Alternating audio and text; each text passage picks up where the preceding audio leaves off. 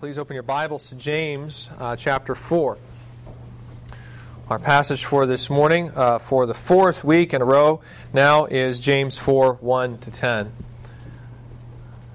And let's begin by reading this passage in this context, as we've been doing so often here over the past few weeks, starting up in James 3, the second half of verse 10. Again, that's James 3:10 through James 4:10. Once again, James follows up his instructions about the dangers of the tongue with this. My brothers, these things ought not to be so. Does a spring pour forth from the same opening both fresh and salt water? Can a fig tree, my brothers, bear olives, or a grapevine produce figs? Neither can a salt pond yield fresh water. Who is wise and understanding among you? By his good conduct let him show his works in the meekness of wisdom. But if you have bitter jealousy and selfish ambition in your hearts, do not boast and be false to the truth. This is not the wisdom that comes down from above, but is earthly, unspiritual, demonic. For where jealousy and selfish ambition exist, there will be disorder and every vile practice. But the wisdom from above is first pure, then peaceable, gentle, open to reason, full of mercy and good fruits, impartial and sincere.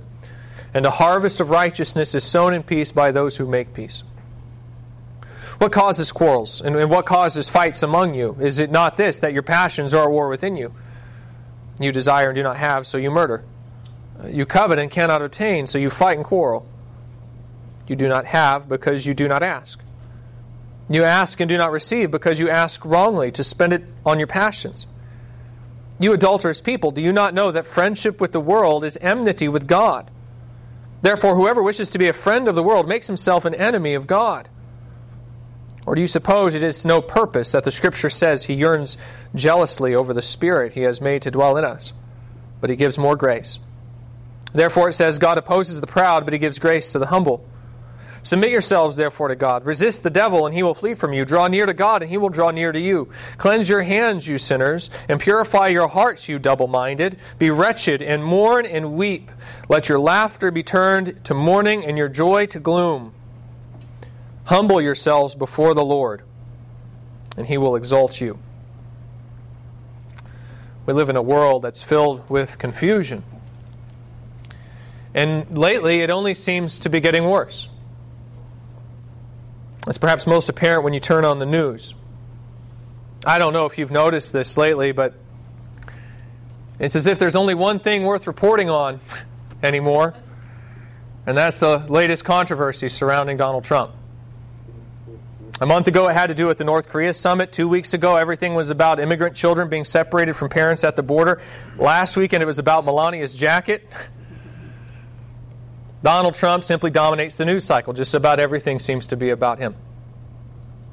And of course, there's no love lost between those on both sides of the controversies surrounding the president. One side repeatedly declares fake news at every negative news report, while the other side screams liar over and over again. The news agencies covering the president don't seem to help the situation either. For example, according to the website PolitiFact, on Fox News, just 41% of the statements made by news hosts and their guests can be rated as half true or better. The number is around 58% for NBC news outlets, 66% for ABC, and 73% for CNN. So even according to what PolitiFact says is the most reliable news network, in this case they're saying CNN, that still means that more than a quarter of what's being said is mostly false, if not a flat-out lie. I would imagine that right now, after I just said that PolitiFact rated CNN as the most reliable news network, you might be saying to yourself, yeah, but who is PolitiFact, right? Who owns that organization? Where did their journalists go to school? And how did they vote in the last election? And that just proves my point. There is so much bias in the information that we receive from day to day that we're suspicious of just about everything we hear. At least we should be. For example, in the numbers I just read, PolitiFact is simply reporting on the accuracy of the total content of each news network. What those numbers do not indicate is what percentage of network programming comes from statements made by guests, which networks can entirely be held accountable for, In other words, it doesn't take the formats of these various news channels into account. Nor, for that matter, does it deal with the general content of each network, what they decide to report on. So I got curious. And on Tuesday morning, I decided to pull at random from the front page of both Fox News and CNN, which I think most would agree are on the opposite end of the political spectrum, right? And what did I find? The headline for Fox News had to do with Democratic Congresswoman Maxine Waters calling on Democrats to harass Trump officials in public. On CNN, the headline was about an immigrant mother whose 4-year-old thinks that she deserted him. And right next to that, by the way, was a headline about a CNN reporter who was heckled at a Trump rally. So I think we can see what's going on here, right? The news story about the separation of immigrant families was very negative press for the Republican Party, and so Fox News follows up that crisis by changing the topic and focusing on the inflammatory statements made by Congresswoman Waters, while at the same time CNN attempts to keep the news focused on that subject, even after President Trump signed an executive order ending the practice, and they do it all the while at the same time saying, oh, and by the way, just look at how Trump supporters harass our people in public. Forget about accuracy, guys. Even the content itself, what we hear as news, is completely biased on both sides. And so as a society, we're very confused. And out of this confusion comes incredible disorder. You know, I think it is newsworthy, for instance, that the Florida Attorney General was recently harassed at a movie theater for the mere fact that she was a Trump supporter, and to the degree that she even had to be escorted out of the theater by police. I find that newsworthy because I think it points to the degree to which this bias in reporting is fostering division and even hate in our society.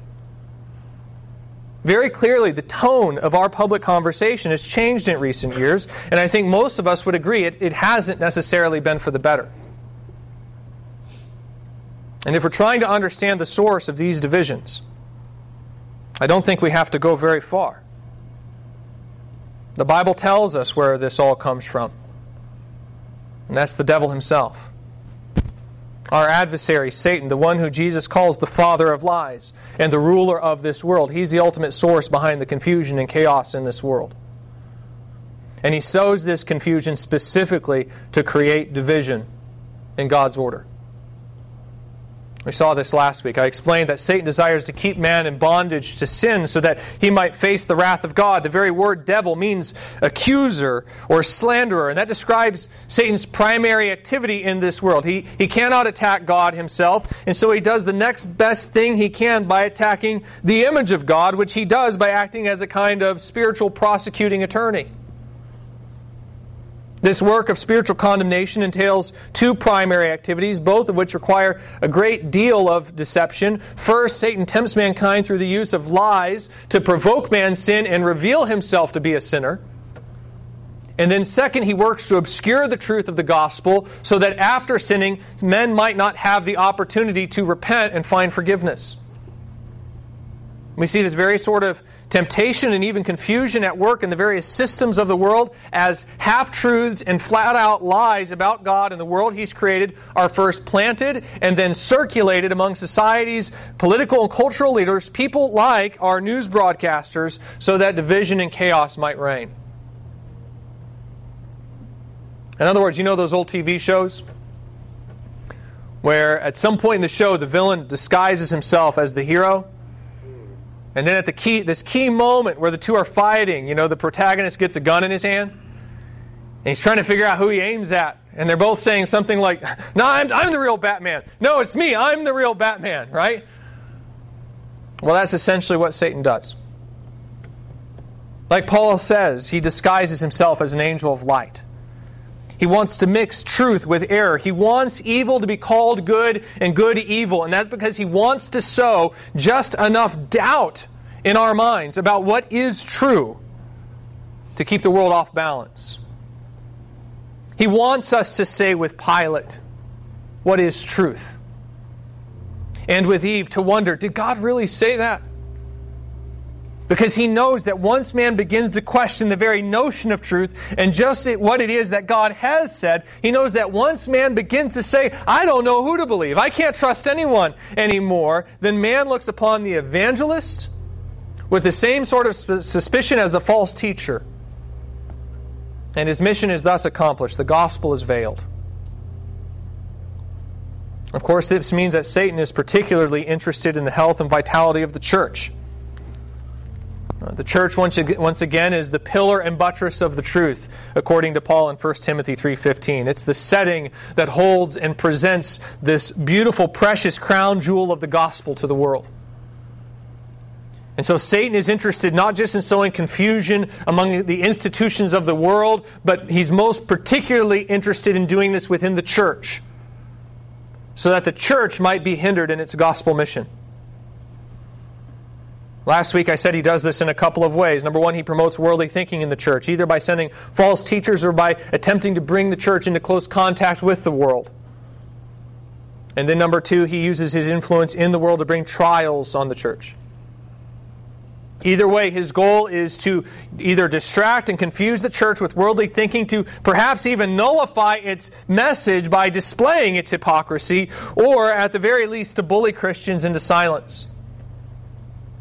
As we come to James chapter 4, we see how Satan has been effective in accomplishing this mission in the congregations that James is writing to.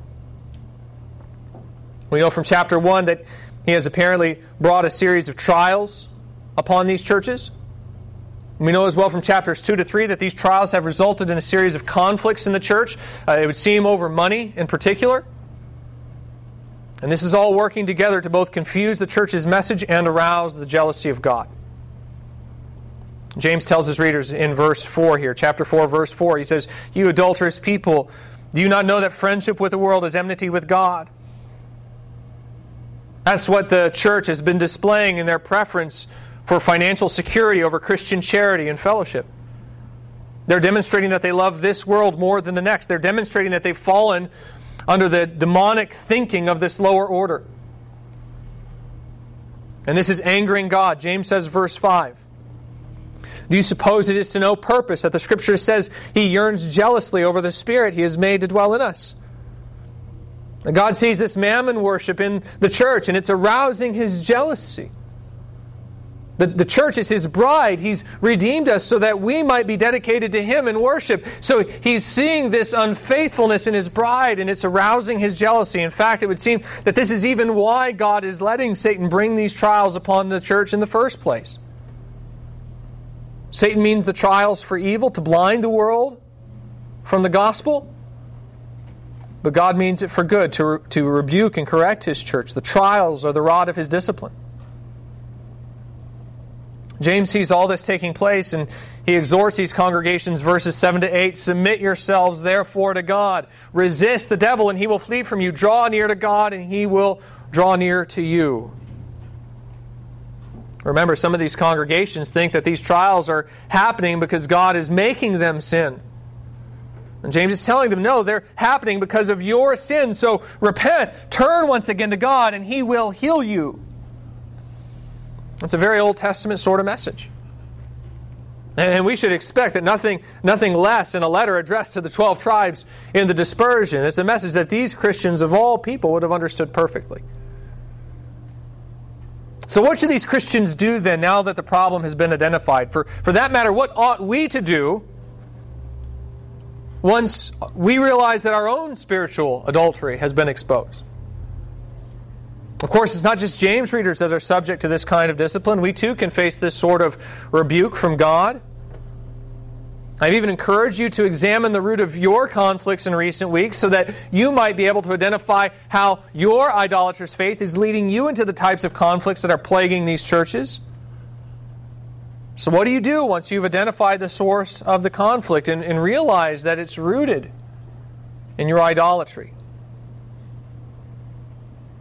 James has already given us one step to take, and that's resist, right? Resist the devil, he says, and draw near to God. I explained last week, this means persevering in faithfulness. You don't give in to the idol. You push back. You place Christ at the center of your orbit and allow your life to be shaped by His commands. And we also saw that this most definitely requires faith. Again, Satan encourages disobedience by provoking doubt, either through the use of false teachings or trials. And so if we're going to persevere in spite of his efforts, it means that we must resist this doubt by putting on faith. That's what Peter says in 1 Peter 5:9, referring to the devil. He says, resist him firm in your faith. It's the shield of faith that extinguishes the flaming darts of the evil one, according to Ephesians 6:16. So we put on faith. We know that. But how? How do we put on faith? How do we resist the devil? I think James tells us the answer in the next two actions that he describes in this passage. I'm presenting these actions as 3 steps. Just as an unfaithful wife will take a series of footsteps to return back to her husband once again, so also are these the steps that James exhorts us to take as we draw near to our husband once again. This morning we're going to take a look at the second step. Again, the first step was to resist. The second step now is rinse. Rinse. We not only push away Satan's temptations, we also wash away our impurities. James says, verse 8, cleanse your hands, you sinners, and purify your hearts, you double-minded. I noted last week that James packages these 3 steps in a series of parallel or even contrasting statements. Pull away from Satan and draw near to God, for instance. That's one example of 2 commands that are joined together by a similar, though contrasting, idea. Here's the second. Cleanse your hands, you sinners. That's one command. And purify your hearts, you double-minded. That's the parallel. Both have to do with this idea of washing. But if you notice, they're not exactly saying the same thing. One command says to wash our hands, and the second says to wash our hearts.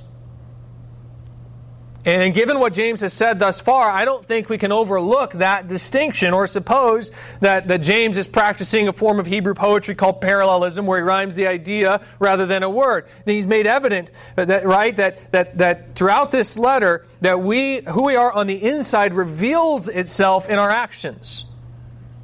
He's made evident as well that God desires the whole person. God is Himself one. He's completely unified in His being, and that means that all things are likewise to be submitted to His purposes. Both the inside and the outside of a person are to be cleansed. God wants both our beliefs and our actions. Again, James has made this clear throughout this book. So if someone is going to resist Satan and draw near to God, they must first purify their heart.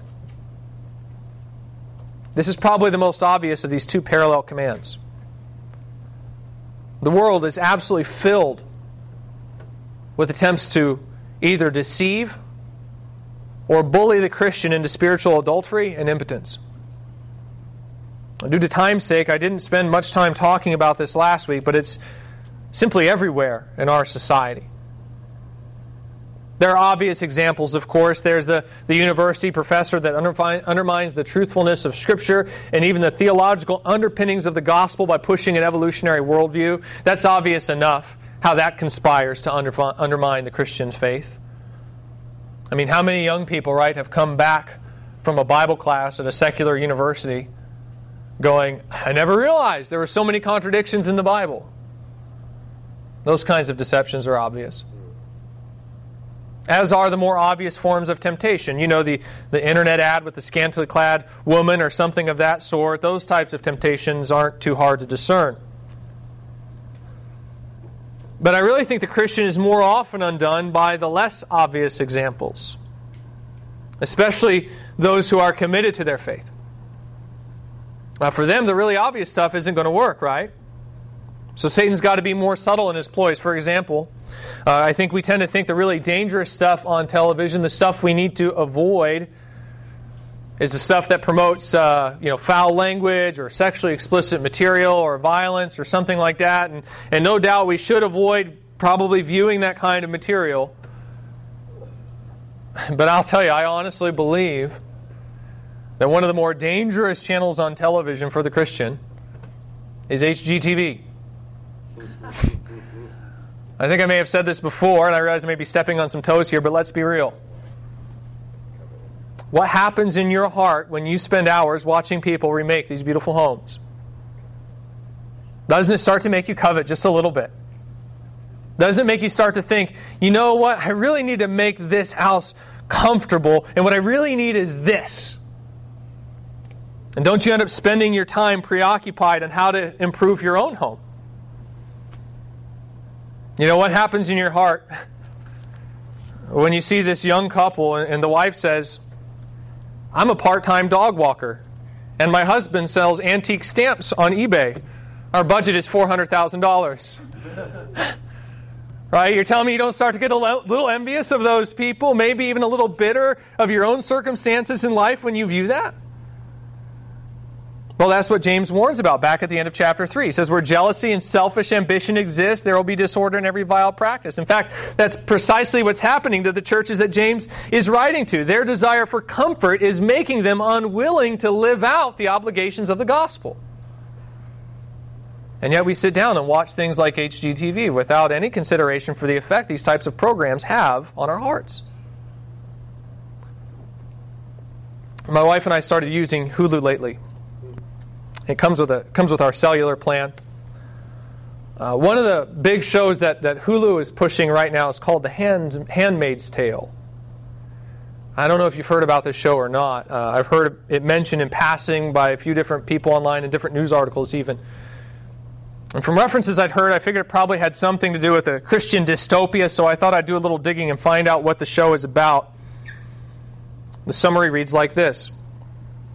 It says, based on the best-selling novel by Margaret Atwood, The Handmaid's Tale is the story of life in the dystopia of Gilead, a totalitarian society in what was formerly the United States.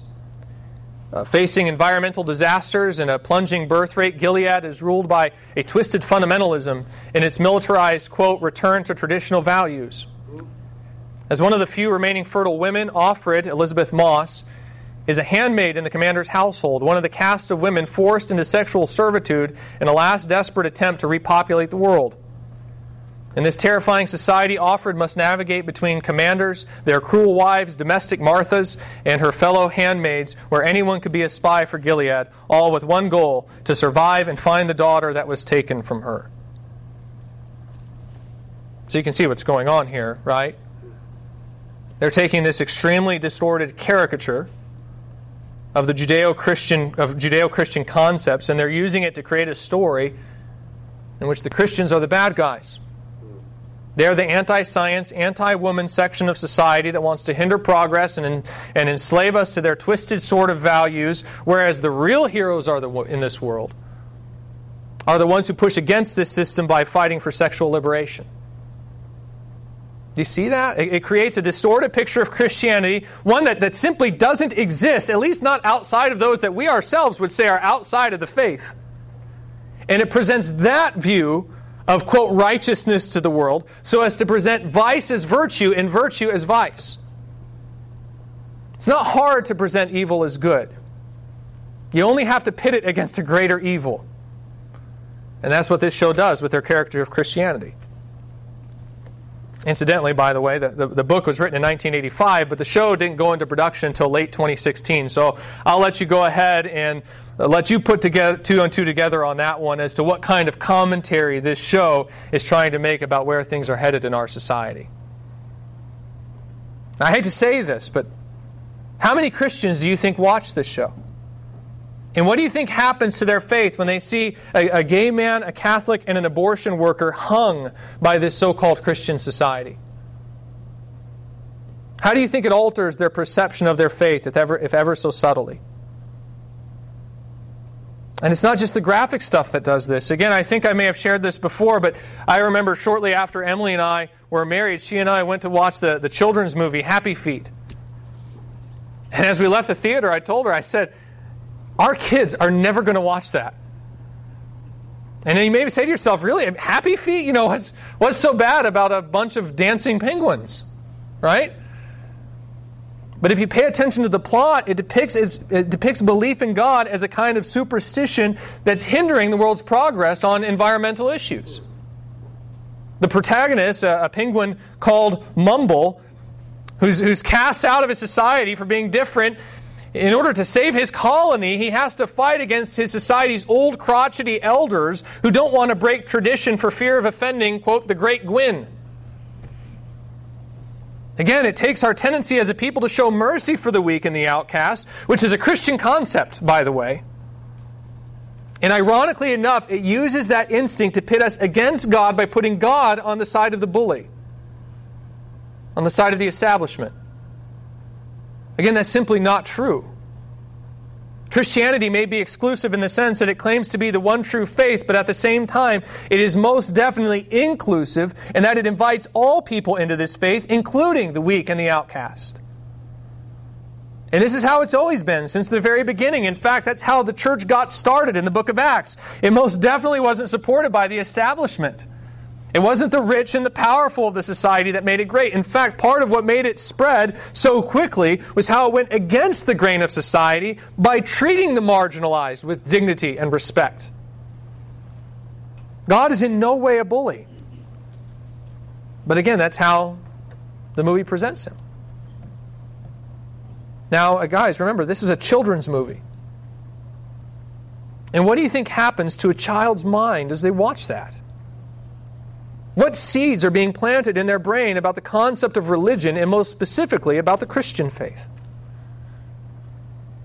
So you're going to tell me that there's not an agenda at work in our cultural institutions to blind the minds of the unbelieving to the gospel? Come on, it's clear as day. Now, it's not always as obvious as that, and I'm not saying that this is necessarily the intention of those creating this sort of material. They may not mean to do that. I would imagine that for most of them, they're just trying to create something they think is entertaining. Sad to say, but fact is, the vast portion of our society doesn't really have any kind of formal ideology anymore that they're fighting for. They just want to make money. Mammon is their god, and they're creating content that will earn them a steady paycheck. Regardless, the content is still being created, and the Bible tells us who stands behind it all. And if you're not careful, it will affect you, Christian. For example, let me ask you,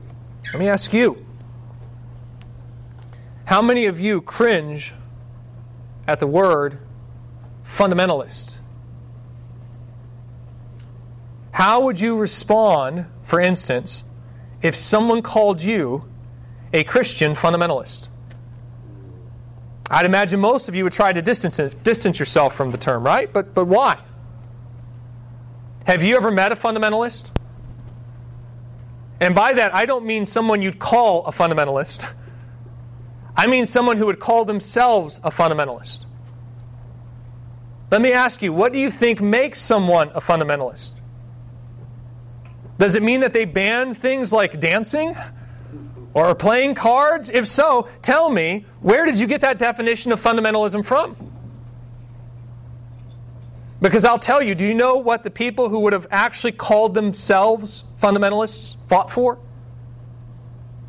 There was a whole fundamentalist movement in the early 1900s, and you know what it was about? It was about things like the inerrancy and authority of Scripture. That's really what they were fighting for more than anything else. The fundamentalists were the ones that pushed back on the encroachment of liberal theology in the church. You know, people who denied things like the virgin birth, or the physical resurrection of Jesus, or a literal 6-day creation. And in case you think I'm making that up, just listen to what Wikipedia says. Wikipedia, of course, is open source, so it's generally going to depict the public's perception of a fact rather than the bare facts themselves. So I think it's probably fair to say that this is more or less a common understanding of fundamentalism. This is what it says. First paragraph, Wikipedia. Christian fundamentalism began in the late 19th and early 20th centuries among British and American Protestants as a reaction to theological liberalism and cultural modernism. Fundamentalists argued that 19th century modernist theologians had misinterpreted or rejected certain doctrines, especially biblical inerrancy, that they viewed as the fundamentals of the Christian faith. Fundamentalists are almost always described as having a literal interpretation of the Bible. A few scholars regard Catholics who reject modern theology in favor of more traditional doctrines as fundamentalists. Scholars debate how much the terms evangelical and fundamentalist are synonymous. In keeping with traditional Christian doctrines concerning biblical interpretation, the role Jesus plays in the Bible, and the role of the church in society, fundamentalists usually believe in a core of Christian beliefs that include the historical accuracy of the Bible and all its events, as well as the second coming of Jesus Christ. In other words, guys, and I hate to break this to you, but if you adhere to the teachings of this church, it's probably fair to say that by the technical definition of the term, you are a fundamentalist. And if you think that those who deny inerrancy are in grave danger, even to the degree that they might not be Christians, then you are most definitely a fundamentalist.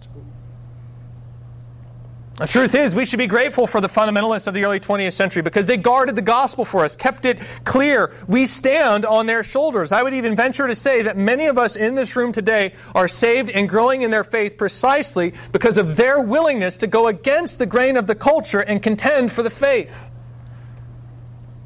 So let me ask you, where did you get the idea, perhaps, that fundamentalism is a bad thing? And why do you think you might have been given that impression? Can you see where I'm getting at here, guys? And I know this probably sounds like I'm picking on television or various types of media here. And I'll say there is good reason for that. I think it's because both the proliferation of this kind of influence in our lives and the passivity with which we interact with it makes it so very dangerous. I mean, you stop and think about it, and the whole point of television and other media is to entertain. It's to turn our minds off. And then we hand that privilege over to the Harvey Weinsteins of the world as we invite their products into our home every night. So I do think this is a major issue for the church, one which we tend to overlook for fear of, sounding like a fundamentalist. But all the same, I don't think media is the only issue. It just illustrates the point. And the point is that if we're going to resist Satan and repent of our spiritual adultery, then it's probably going to start with a very careful analysis of our thinking. As James says here, we need to purify our hearts. And because of the forces that are at work in this world to pull us away from the truth, that's going to require that we stop being passive about the information or the impressions that we take into our mind and instead actively put on the kinds of thoughts that we find in Scripture. As Romans 12:2 says, do not be conformed to this world. Right? Friendship with the world, enmity with God. Do not be conformed to this world, but be transformed. How? He says, by the renewal of your mind, that by testing you may discern what is the will of God, what is good and acceptable and perfect. And Paul says that to resist these spiritual forces, we must not only take up the shield of faith, but the sword of the Spirit as well, which is the Word of God. We have to become very careful, very intentional in conforming our thinking to the Word of God if we're going to resist the demonic schemes that mean to keep us ensnared and under the discipline of God. This is why in that conflict assessment I gave you, I told you to ask yourself not just what do I want right now, but also what does the Scripture have to say about it? Is it good or bad? And even if it is good, what am I doing to obtain it? We have to be very intentional to regularly examine ourselves and then put on the priorities and values that we find in Scripture if we're to resist the schemes of the devil. And by the way, just to be clear here, because I think this point can always be misunderstood. People tend to fly from one extreme to another. I don't think the answer here is to simply remove ourselves from worldly influence. There's some Christians who will try to do that, and that's utter foolishness, and the reason why it's foolishness is because you can't do it. As Paul tells the Corinthians, not associating with the world doesn't mean not having contact with it, since that would mean you'd have to leave the world. It's impossible to escape the influence of the world, and those who think otherwise make the grave mistake of thinking they can put themselves into a position where they no longer need to be vigilant, and that's not how this works. No, the idea is not so much to remove yourself from Satan's influence, but to resist it. And that requires constant vigilance, constant mental discipline. It requires very intentionally, very actively putting off the former way of thinking that you adhered to before you became a Christian and putting on the mind of Christ. So then, how do we do that? And what does that look like? I think you can already anticipate part of the answer to that question. In fact, we've already answered it in part. Romans 13:14, right? Make no provision for the flesh. You stop feeding your flesh with a steady diet of temptation. Remember, there's this part of you that wants to believe the lies. We're not just passive in Satan's temptations. James says that our flesh goes out courting temptation back in James 1:14. So we make the intentional decision to stop flirting with worldly philosophies. We intentionally tear down worldly thinking by submitting ourselves to the influence of the world. So we spend time in the Scripture. We spend time talking about the Scripture, right? Psalm 1, the man who is blessed, who flourishes. He doesn't walk in the counsel of the wicked, nor stand in the way of sinners, nor sit in the seat of scoffers, but, quote, his delight is in the law of the Lord, and on his law he meditates day and night. That's one half of the way that we resist the devil. The other is by cleansing our hands. Again, that's the second part of this command. The parallel thought, we rinse not just the inside, but the outside as well. Now, I've already explained part of the reason for this part of the command. That's because God demands both the inside and the outside of a person. It's like we saw back in James 2. It's not just enough to feel worship or to merely say, I love God. No, if it's not expressed in action, James says, then that kind of faith is vain. In fact, it's really not faith at all, at least not a living faith. And so it's going to be precisely that kind of faith, a hypocritical faith, that God is going to correct. God isn't going to allow His people to carry His name in vain. He's not going to allow them to say they love Him and not keep His commandments. After all, He's jealous, and not just for His bride, but even for the glory of His own name. And so He's going to rebuke them when they try to do that. This means that if James readers are going to resist the devil, if they're going to escape the trials that Satan is orchestrating against them, it's going to require that they actually change their behavior. God isn't going to settle with anything less than that. But still, I think there's another aspect to this command as well. You see, there's a particular way that faith works, which James already described earlier in verse 8 when he says this. He says, draw near to God, and He will draw near to you. Draw near to God, and He will draw near to you. I think that statement is one of the more misunderstood and actually important concepts that you can grasp in your sanctification. It's not uncommon for Christians to think that because salvation is received by grace alone, through faith alone, in Christ alone, and not by the works of the law, right? It's not uncommon to think then that our personal sin therefore no longer disrupts our relationship with God. And this isn't true. It is true, of course, that salvation is not earned. It is true that it's a gift that we receive completely and utterly of grace without us doing anything at all to deserve it. But to take that and to say that this means that sin no longer disrupts our relationship with God lacks theological precision. And honestly, it tends to present a pretty simplistic view of love and grace as well. After all, when we talk that way, we tend to act like love is somehow completely incompatible with disappointment or anger. And that's not true. My kids make me angry, for instance, and most of the time my anger is sinful, yes, but not always. And either way, that anger never means that I don't still love them or that I'm ending my relationship with them. In fact, if anything, the reason I'm angry is because of our relationship. Right? I don't get angry with other kids when they sin. I get angry with my kids. It's just like we saw in Psalm 73 last week. I rebuke them because I do have a relationship with them, and not in spite of it. So their sin can disrupt our relationship. It can make our relationship so that it's not harmonious, but it never ends our relationship.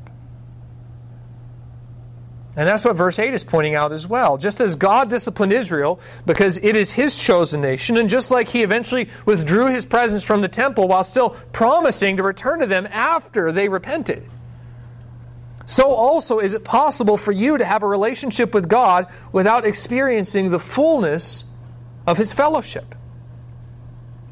If you're in ongoing sin, for instance, if you're willfully engaging in unrepentant sin, then yes, you can expect that He will feel distant. You can expect that you won't experience the peace that surpasses all understanding. You can expect that your prayers will go unheard. For example, Isaiah warns Judah in Isaiah 59, 1-2. He says, "Behold, the Lord's hand is not shortened that it cannot save, or His ear dull that it cannot hear." He says, "But your iniquities have made a separation between you and God, and your sins have hidden His face from you that He does not hear." Likewise, Peter warns husbands in 1 Peter 3:7. He says, "Likewise, husbands, live with your wives in an understanding way, showing honor to women as the weaker vessel, since they are heirs with you of the grace of life." And then he explains why. He says, "So that your prayers will not be hindered." Guys, there's a direct connection between your sin and God's fellowship and favor. And again, that's not because He doesn't love you, it's because He does love you. In fact, He's jealous for you. He desires fellowship with you so much that if your eye is elsewhere, then He will withdraw His blessing as a means of calling you back. All this to say, because God is jealous, there's a particular way that faith works. And the way it works is like this. God acts first, okay? He delivers, He redeems, He saves.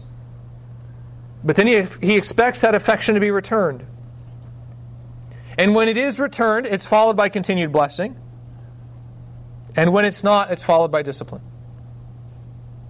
And I know you're probably tired of hearing me say this, but I keep repeating it because it's so easily misunderstood. That has nothing to do with earning God's love. Both the blessing and the correction come as an expression of His love, as an expression of His relationship. It's just that one, right, is a form of positive reinforcement for healthy expressions of faith, and the other is negative. It's corrective for unhealthy expressions of faith.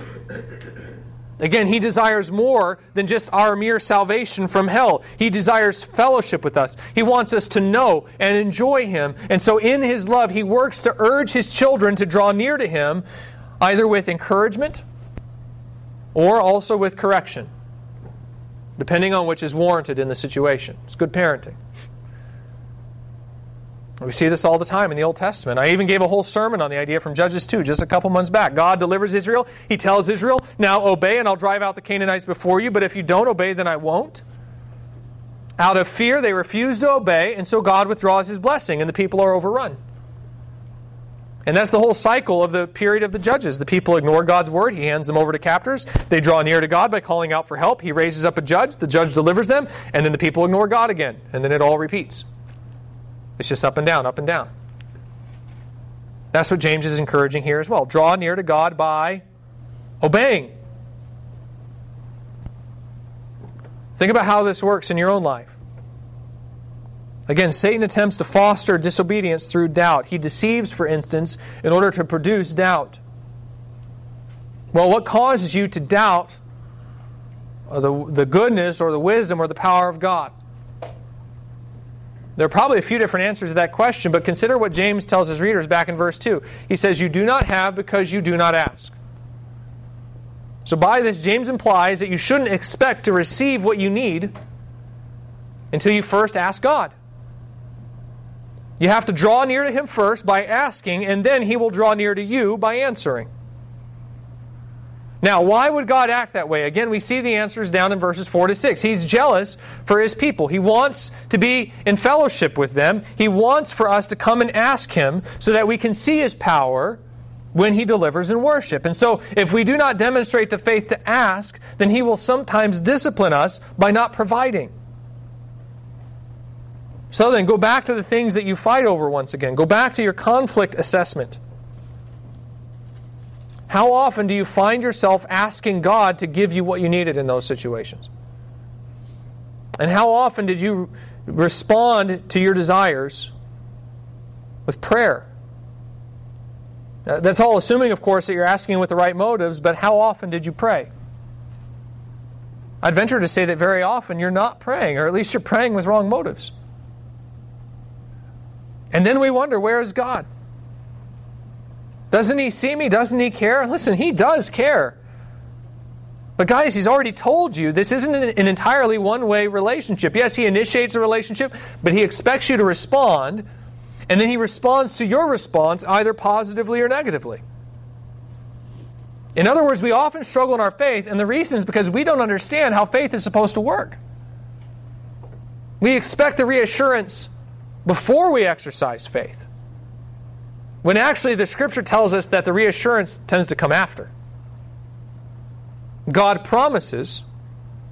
He then expects us to act on that promise, and then after we've received that promise by faith through action, He delivers.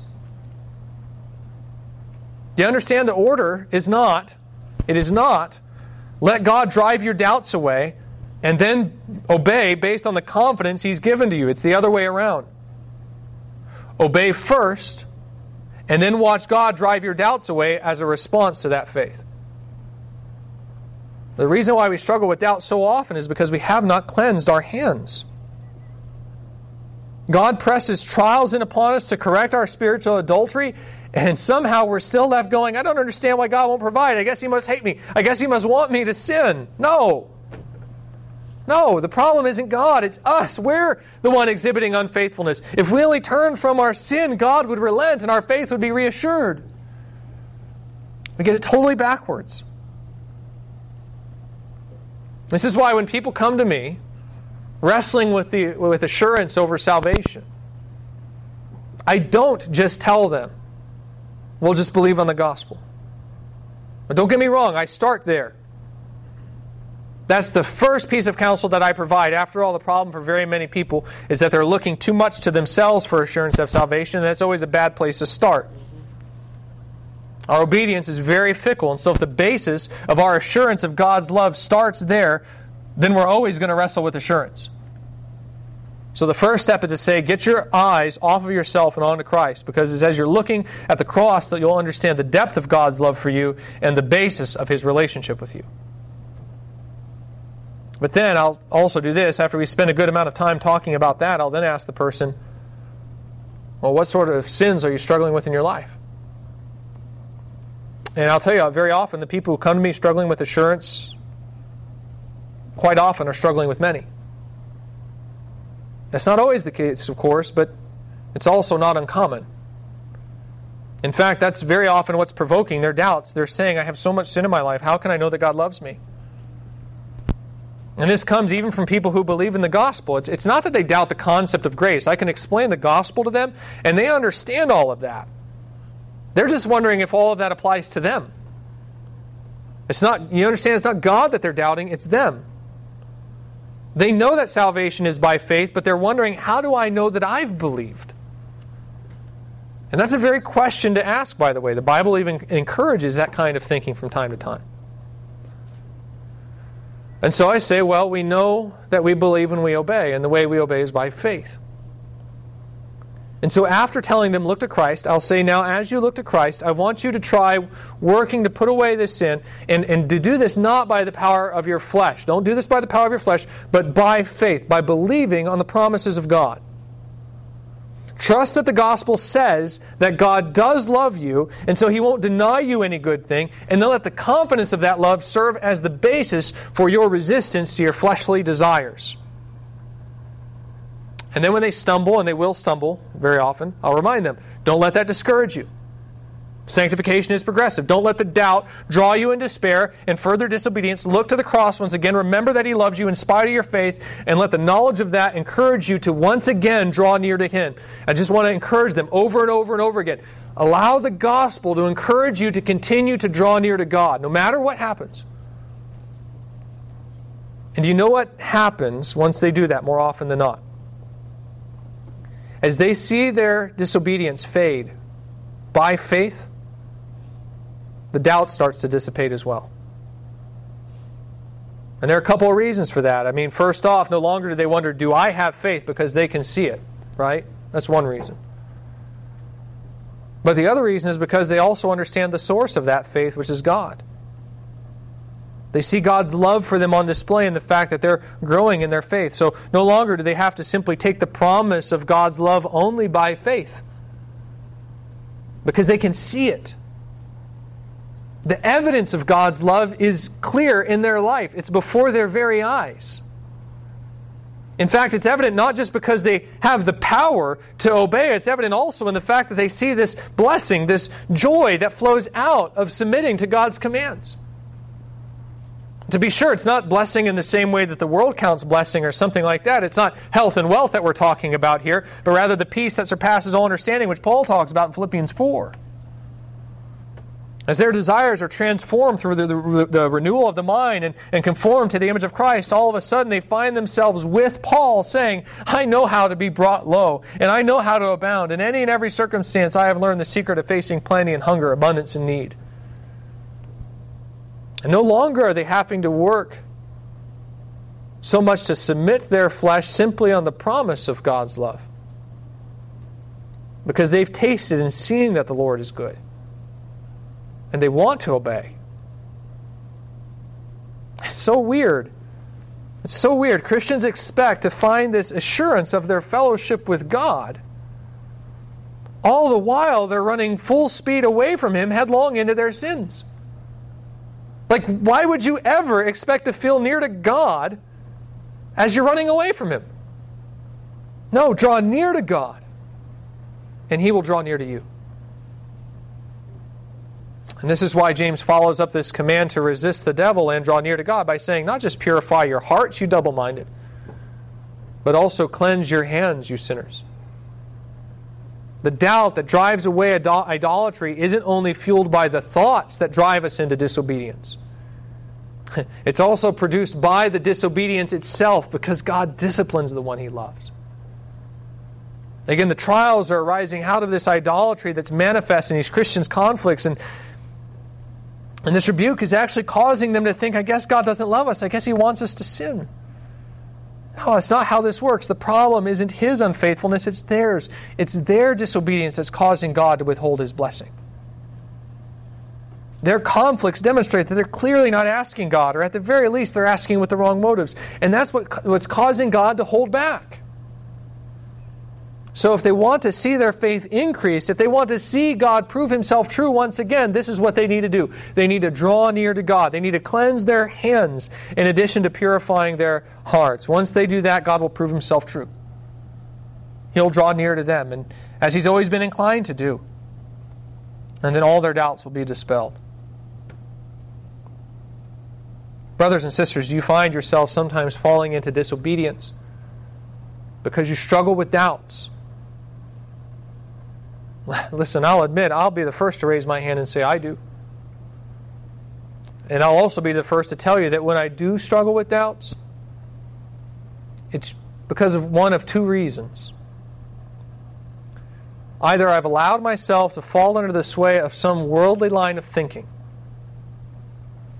Like I might start to think that God isn't faithful, maybe because I don't have as much money as I want, or maybe because the church isn't growing as fast as I think it ought to, or something like that, which much of the time, not all the time, but much of the time, that's just jealousy and selfish ambition. It's thinking that is earthly, unspiritual, and demonic. And so my doubts are all arising because I'm applying a wrong definition of God's faithfulness, which has been supplied through my undiscerning contact with the world. And then when God doesn't act like that, I think He's not faithful. You know, I'll read a biography about Alexander Hamilton or something, and then I'm thinking, how come I'm not doing more with my life, all the while working with worldly definitions for success? I'll do something like that.